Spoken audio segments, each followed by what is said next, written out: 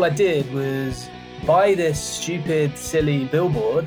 Welcome to Marketing Unfucked, the only podcast that helps you unfuck your marketing by hosting conversations with all the badasses in the industry. We are your hosts, Siobhan and Russell, and today we are joined by Mark Wolf, where we talk about billboards, Christmas trees, and how you always need a problem. Let's do this. But yeah, I'm actually looking forward to today's conversation because I was reading your LinkedIn, Mark, and then I was reading your Twitter profiles, and then obviously I came across the billboard. Yeah. And like you've done everything from novelty socks to billboards to you launching your own course. So I have a feeling we're going to touch on everything. But I first wanted to ask you, is the billboard still there? No, thankfully not.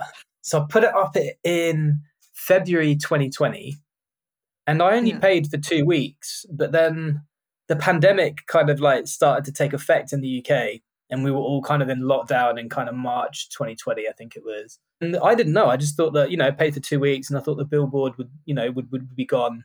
And then I'm getting messages in August 2020, which is like, my maths isn't good. So is it like 7 months later or something? People messaging saying it's still up. I can still see it. And I'm guessing people must have just paused their marketing because of the pandemic. So I don't know. I'm going to take that as a win. I paid for 2 weeks and I got 7 months. So I really got, my money's worth in that respect. What was your whole fun goal joke behind it all? So I had this idea. I think I was in the pub with my friend Josh, and I had the idea, like we're both kind of, he wouldn't like me for saying this, but we were both kind of struggling kind of dating wise. And then I just said, at this rate, I might as well just, put myself on a billboard. And, we just laughed about it for a bit. And then I was like, what if I kind of, maybe just did do that? So I held on to the idea for a little bit and then did it just before Valentine's. I thought that would be a good time to do it in terms of kind of like getting coverage and attention onto it. And I'm not kind of stupid. I knew it would get kind of, some coverage, but it just blew up in a way that I just totally didn't expect. And I really, to be honest with you, was not really ready for. So it was an interesting experience. Like looking back on it now, it almost feels like a dream and almost like I didn't do it. But yeah, it was just a whirlwind kind of experience then. Like so much weird stuff happening. Like, well, can we split them out into two sections, Mark? One is the professional section, which is from a PR angle. Yeah, which I know some of the viewership and listeners would be wanting to know, and then also from the personal angle. So can you do the professional first? I mean, yeah, from the professional angle, it was great because all I did was buy this stupid, silly billboard, and now everyone thinks I'm amazing at PR, which is great for me. From from my like personal branding point of view, it's like, oh, that guy knows PR, and all I really did was just buy a billboard, which anyone could kind of do. But I think I kind of came out of it like with, it worked quite well for me. Like I had many people like applying to date me. I made like a tiny bit of money out of it, not much, but it kind of paid for itself.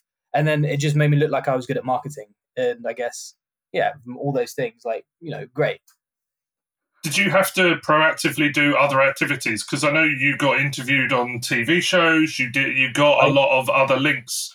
Was there any proactiveness, or did they all reach out and then you had to manage that process? I had a press release ready and I sent it to one journalist who was in hospital at the time. So she didn't even manage to, kind of cover it. And it all just, I didn't even send a press release in the end to anyone else. It just all came off of the back of just one tweet.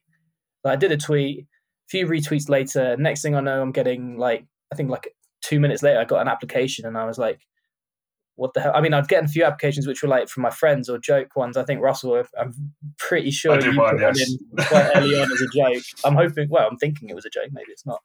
But then I started getting serious. I didn't take it personally, don't I?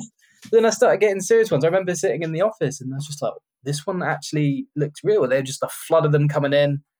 And then the next thing, I had the BBC in touch. And then it just kind of, once it's kind of on the BBC, these types of stories just go global. I didn't really realize it at the time, but just, everyone's, a lot of people who work in that industry are kind of looking at the BBC and then translating that into the local languages or whatever. And it just kind of went insane.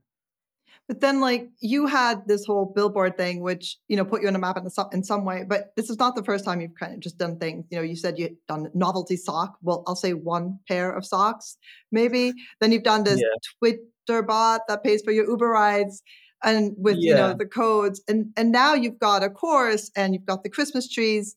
It's like, how do you come up with all these ideas? It just seems like you just have these ideas and jump on them and go, which, is kind of proving everyone else wrong that sits and wants to strategize on everything and build everything so perfectly. So I think there's a couple things going on. I think if there's just like something fun or stupid that I see that I want to do, I'll just try and do it. And so I think it kind of comes from that. And then I kind of overdid it a little bit on the dumb, stupid ideas, which often, from a financial point of view, really don't kind of make that much money, if I'm being perfectly honest with you. So I was just basically, I think the rule is this: the more fun something is, the financially, the less rewarding it is. But if it's fun, I don't care so much. Like I still want to do it. Like, forget about the money. But then at one point I was like, okay, I actually need to do some stuff that kind of maybe does make some money. And I just wanted to do, so I have a Christmas tree business, so christmastrees.co.uk. And that was kind of the middle ground for me because it's like a nice, fun product that, I really enjoy marketing and it can bring in some money as well. So no, I think a lot of the ideas probably just come from problems maybe that I've had. Like nothing kind of serious, but like, I couldn't, struggling with dates. Oh, I'll do something outrageous and put up a billboard. Or what other ideas were there? Oh, like I want to get more like free Uber rides. And I was like, I wonder if anyone on Twitter has, also needs a free Uber ride. And I guess just for a bit of background, at the time when Uber was first coming out, if you invited a friend to it, you would get a £10 free ride and they would as well. And I was thinking there's probably lots of people that want to sign up and get this free ride. I bet some of them are asking on Twitter, and some people were tweeting like, does anyone have a free Uber code or whatever? So I got this guy in Kazakhstan to make this bot that would automatically respond with my referral code. So it'd be like, hey, yeah, use my code every time someone tweeted something along those lines. And yeah, it worked quite well for a while. I think I got like £2,000 worth of free Uber rides, which was really nice. And then suddenly one day it started to stop working. And I was like, what's going on here? Like the bot's still working. Why is it, it's still responding? No one's signing up. And turns out someone had thought like of an even better bot. So they were responding to my bot that had just tweeted this person with the code saying, oh, that code doesn't work. Here's my code. So this bot someone else had made was basically then stealing, I say stealing, but yeah, they were stealing like my kind of, commission that I saw it as. So yeah, that was kind of just one. It wasn't really so much a fun one. I think it's maybe kind of a nice story, but I just purely just wanted free Uber rides, to be honest with you. And it was nice while it lasted. You mentioned Christmas trees, and this is our de facto Christmas episode, even though we're recording it quite in advance of Christmas. But let's talk about that. So how did it come about in the first place? What was there a challenge getting a domain? Which came first? And then let's go through the challenges that you're facing now, because I know that you did a bit of a Twitter thread about that yesterday.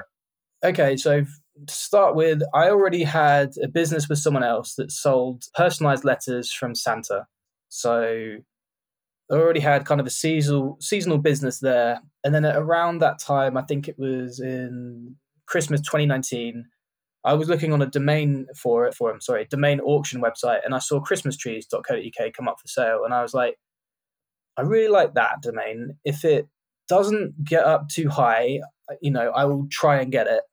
And I can't remember how much I paid for it in the end. I think it was maybe £1,400 for christmastrees.co.uk, which may sound expensive to some people, but actually in terms of the value of that domain, I think it's worth significantly more than that. And I've seen in the past that it's sold for £5,000. So I managed to get it, use some of the profits that I made from the Santa Letter website to kind of do that.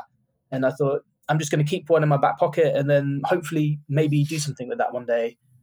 And then maybe, not so long after that, the pandemic kind of comes along, and I'm thinking there might be an opportunity here.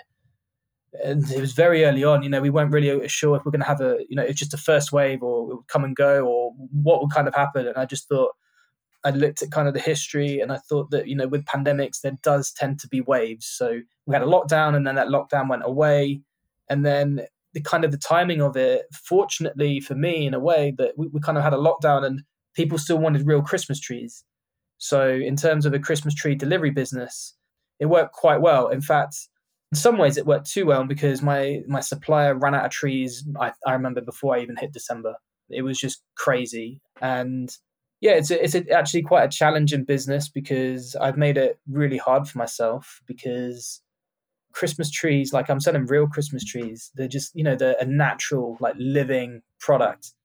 And they're perishable as well. They're gonna expire. You can't just like hold them in a warehouse for ages and be like, oh, I didn't sell that many this year. I will just hold that for next year.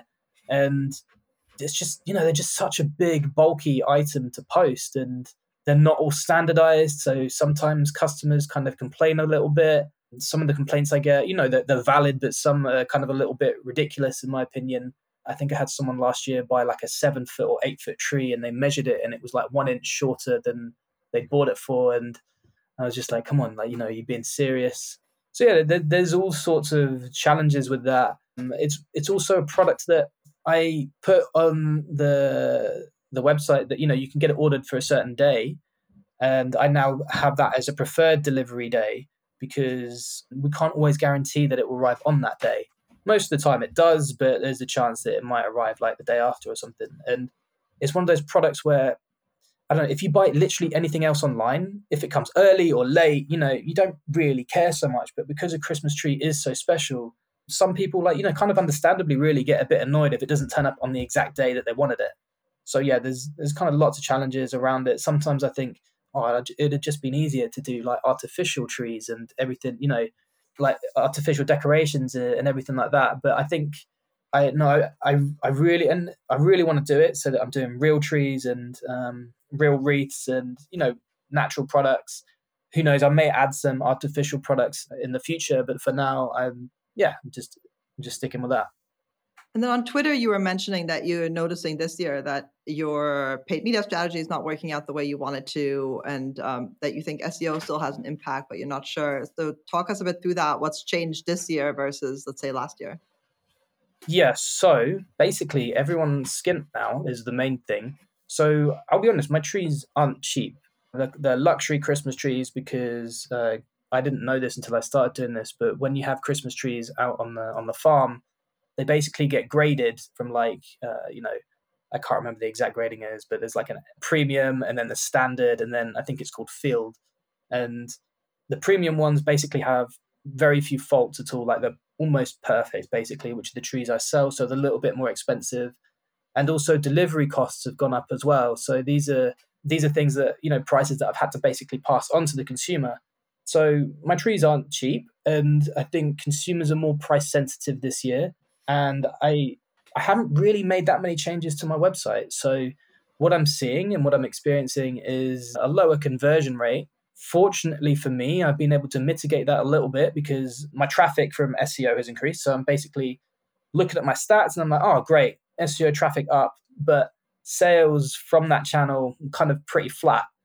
Had I been doing the exact same as last year in terms of traffic, I would have been in a much worse situation. And after speaking to a few other people, just in e-commerce, but actually within the similar kind of industry that I'm in as well, I think it's something that people are seeing across the board.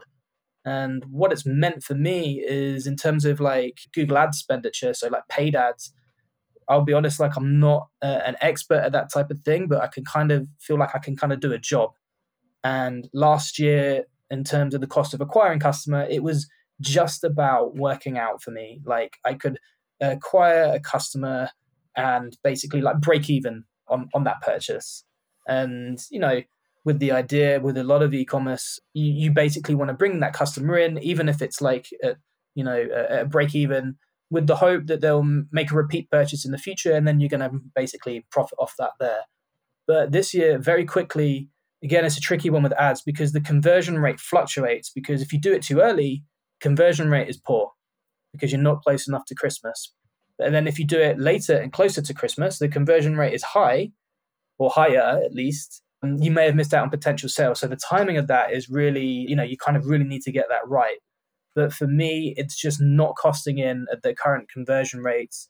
And, there's always opportunities to improve that on your website. But I think and I think, it's possible to do that. But I think the root cause of that is basically that people were just being more careful with their money, and understandably so, with, just the price of literally everything kind of just going up.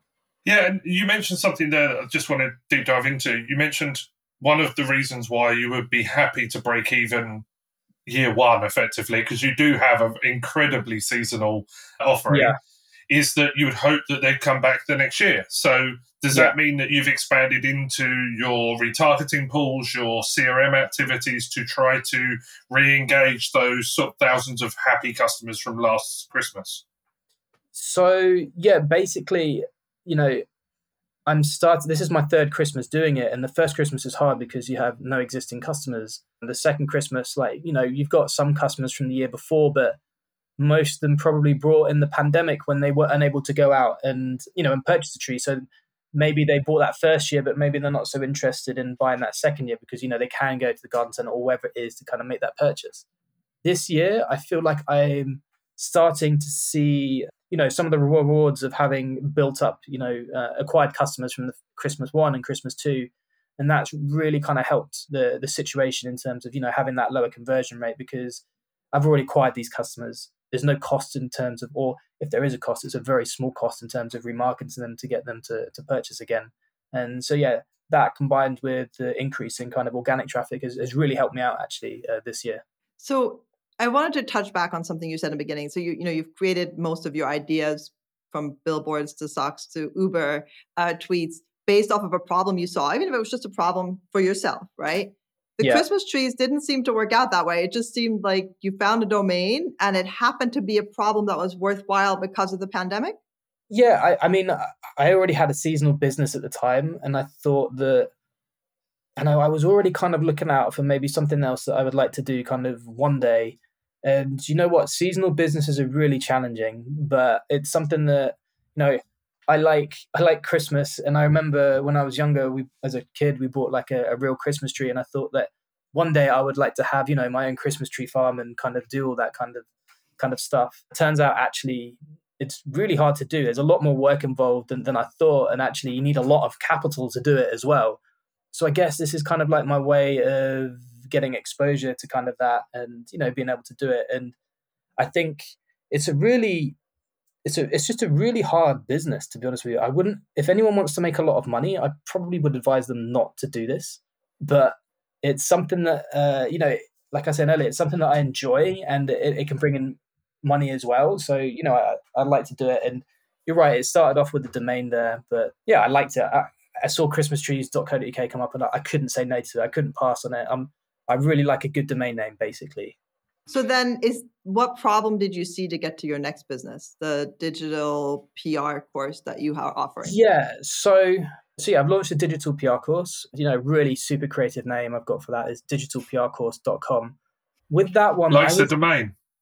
Yeah, I like a good domain. Yeah.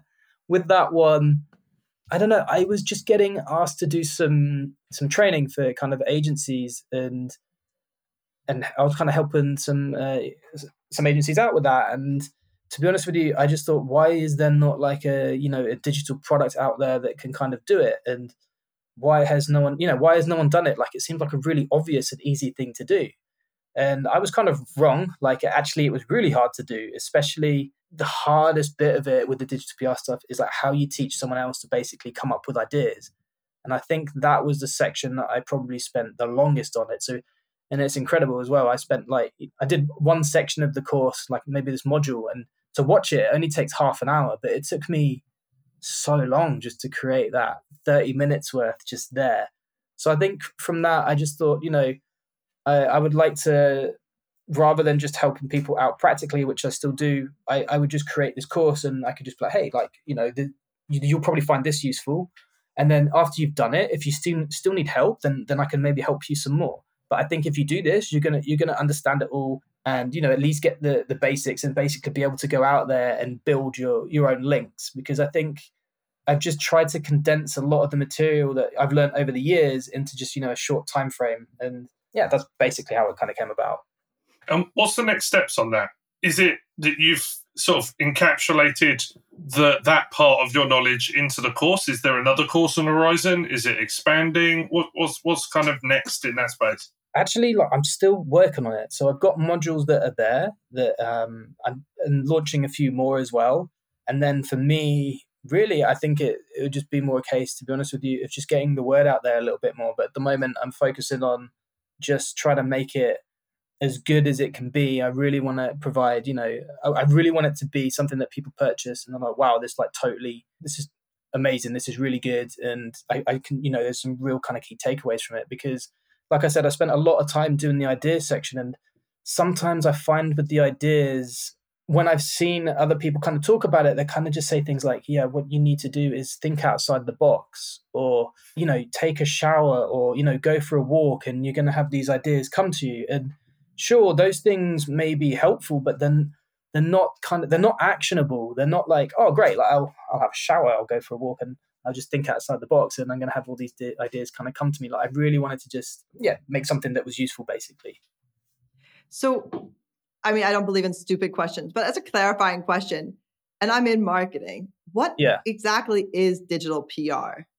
Because you're saying links, so you're saying digital PR, and I'm a bit confused. Okay, so the way I would basically describe it is that you've got PR, like traditional PR, which in my opinion basically involves putting out a piece of communication on behalf of a brand or whoever it may be, with the aim of influencing the audience's thoughts, opinions and perception around that brand. Like, what do we think of, McDonald's or Coca-Cola or whoever it may be? But when you do that kind of activity, often you maybe won't get links from it. And I would say digital PR is kind of similar in the sense that you're putting out a piece of content or, a piece of communication on behalf of a brand, and with the aim of basically, with the goal of securing a link, really. And I guess with that link then is influencing how Google maybe feels about your website. Obviously, Google can't feel anything, but you see what I mean? It's building the trust and authority to your website, where traditional PR, I guess, is like the trust and authority from people. That would basically be the way I would describe it. And if you do traditional PR, you can get links from it. And equally, if you do digital PR, you can get links, but sometimes they do some of the same things as each other, but I think they differ in terms of how you kind of go about it and their goals as well, the main goals. So for Christmas trees and for your course, what digital PR has worked that you've done and what hasn't? That's okay. So if I talk about I haven't really done much PR stuff for my course, aside from kind of tweeting it out a little bit. But for the Christmas tree one, I had an interesting one I did when I first, on the first Christmas, where I did a Freedom of Information request. And I found out from councils, all around the country, how much they were spending on Christmas lights and decorations in the area. And I thought, this is going to be a great campaign. This is really interesting. I think it's going to pick up, quite a few links. And I did it and I put it out. And it, by the way, Freedom of Information request is such a ball ache to do. It took me probably so much time to do. And, it worked, but I didn't get hardly anywhere near the amount of links that I expected it to. However, it was an interesting one because when I had a look at I didn't touch it after that. I picked up a few links, I didn't touch it. But then I've noticed that last Christmas, so a year after I did it, and also this Christmas as well, it's just been picking up links like naturally. So at the time, I thought it was like a bit of a fail because in terms of the time I spent doing it, it wasn't that great. But in the long term, it's kind of worked quite well. I think it just probably ranks for things like, how much does the average council spend on Christmas lights or Christmas decorations, or how much the average city spend or whatever. So I think as an evergreen kind of content piece, maybe it's working quite well. And another one that I did that didn't work so well, or I thought it would work better for sure, was last year, is myself and my girlfriend, we made a space-saving Christmas tree that we basically cut up we got some foliage actually from a florist, and we kind of put it against the wall to like mark out to make the shape of basically a Christmas tree. And it looked really nice, amazing pictures, looked really great.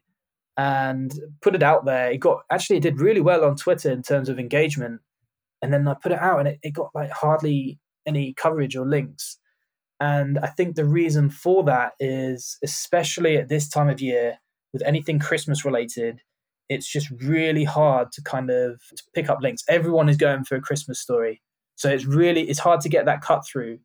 And if you have a Christmas campaign, my kind of advice would basically be to go early, do it at the end of October even. And basically I relaunched that campaign again this year, and it did manage to pick up a few more links, purely because I went early and there were maybe less Christmas stories kind of floating about, I guess. So I haven't had any like really bad failures in terms of that website, at least. So yeah, it kind of worked out okay. So there's a question we like to ask every one of our guests. I don't know how much you've prepared for this one, but we do like to ask you, how do you see that we can unfuck marketing? Now, that can be specific to PR or marketing in general. So how do you think we can? Okay, so it depends like what you mean by that question. So like I had a think, and I thought like if I could like wave a magic wand, I would probably bring back, because I'm old enough to remember, in Google Analytics, if a visit came from like organic, you would be able to see what that word was. So I don't really know if that answers your question in terms of unfucking it, but I would really like to have that back. If I was like Elon Musk and I had all the money in the world, basically, instead of buying Twitter, no, forget about Twitter. I would just buy Google Analytics Universal and just keep that going, because I know they're getting rid of that next year. I don't understand the new one. Like, no one else does. It's a piece of shit. So like, I would unfuck marketing by just basically like, keeping that as it is.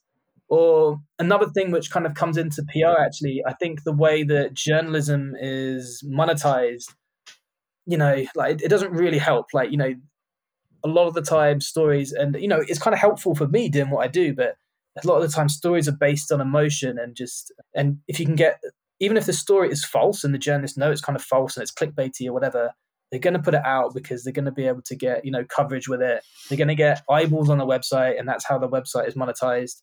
Some publications, like, I won't name any, but like Reach PLC, really hard to see any of their content because they're just plastered with ads. So if I was to unfuck marketing, don't really know if that answers your question, but those would be the three things that I would like to maybe unfuck. It's the first time we've had three answers. Oh, really? Yeah. It's really good because I didn't realize I could swear, but now you said unfuck, I just kind of want to keep saying it. It's the name of the whole blog, the podcast, everything. But you've got like a little like asterisk like. Oh, yeah, no, but what are you going to say? All the time. Like you have to say it. Do you see what I mean? Yeah, exactly. I can just beep it out every time, but that's also not going to work. Yeah. Yeah, so you behaved until now. Now, in your wrap up, you can curse as much as you want, now that you realize. Amazing, yeah. Yeah, so I think we're going to call it now. This a really interesting podcast. Thank you very much for joining us, Mark. What we'll do is we'll link anything, all your websites that you would like us to link will be in the attachment. Brilliant. I'll send all 50 of them. Yeah, exactly. It will just be, basically, we're going to become an old school domain where you log in and it's just a bunch of links. Okay, amazing. A directory website for 2023. But yeah, if there's anything, where can people find you online? Was the first question. Twitter.com/IamRofe, which is my surname. And we will link that as well. That'll be one of the other links as well. So if you want to reach out to Mark and get in contact, or buy a Christmas tree on christmastrees.co.uk or buy his PR course, which we'll also link. You can go to his website. Otherwise, it's only fans, and honestly, I don't have the physique for that. So, but thank you very much for joining us. If you would like to listen to other episodes, you can go to Spotify, YouTube, and all the other platforms where you can find the podcast or the videos themselves. And we'll speak to you all very soon. Thanks, everyone. Thank you, Mark. Thank you. Cheers.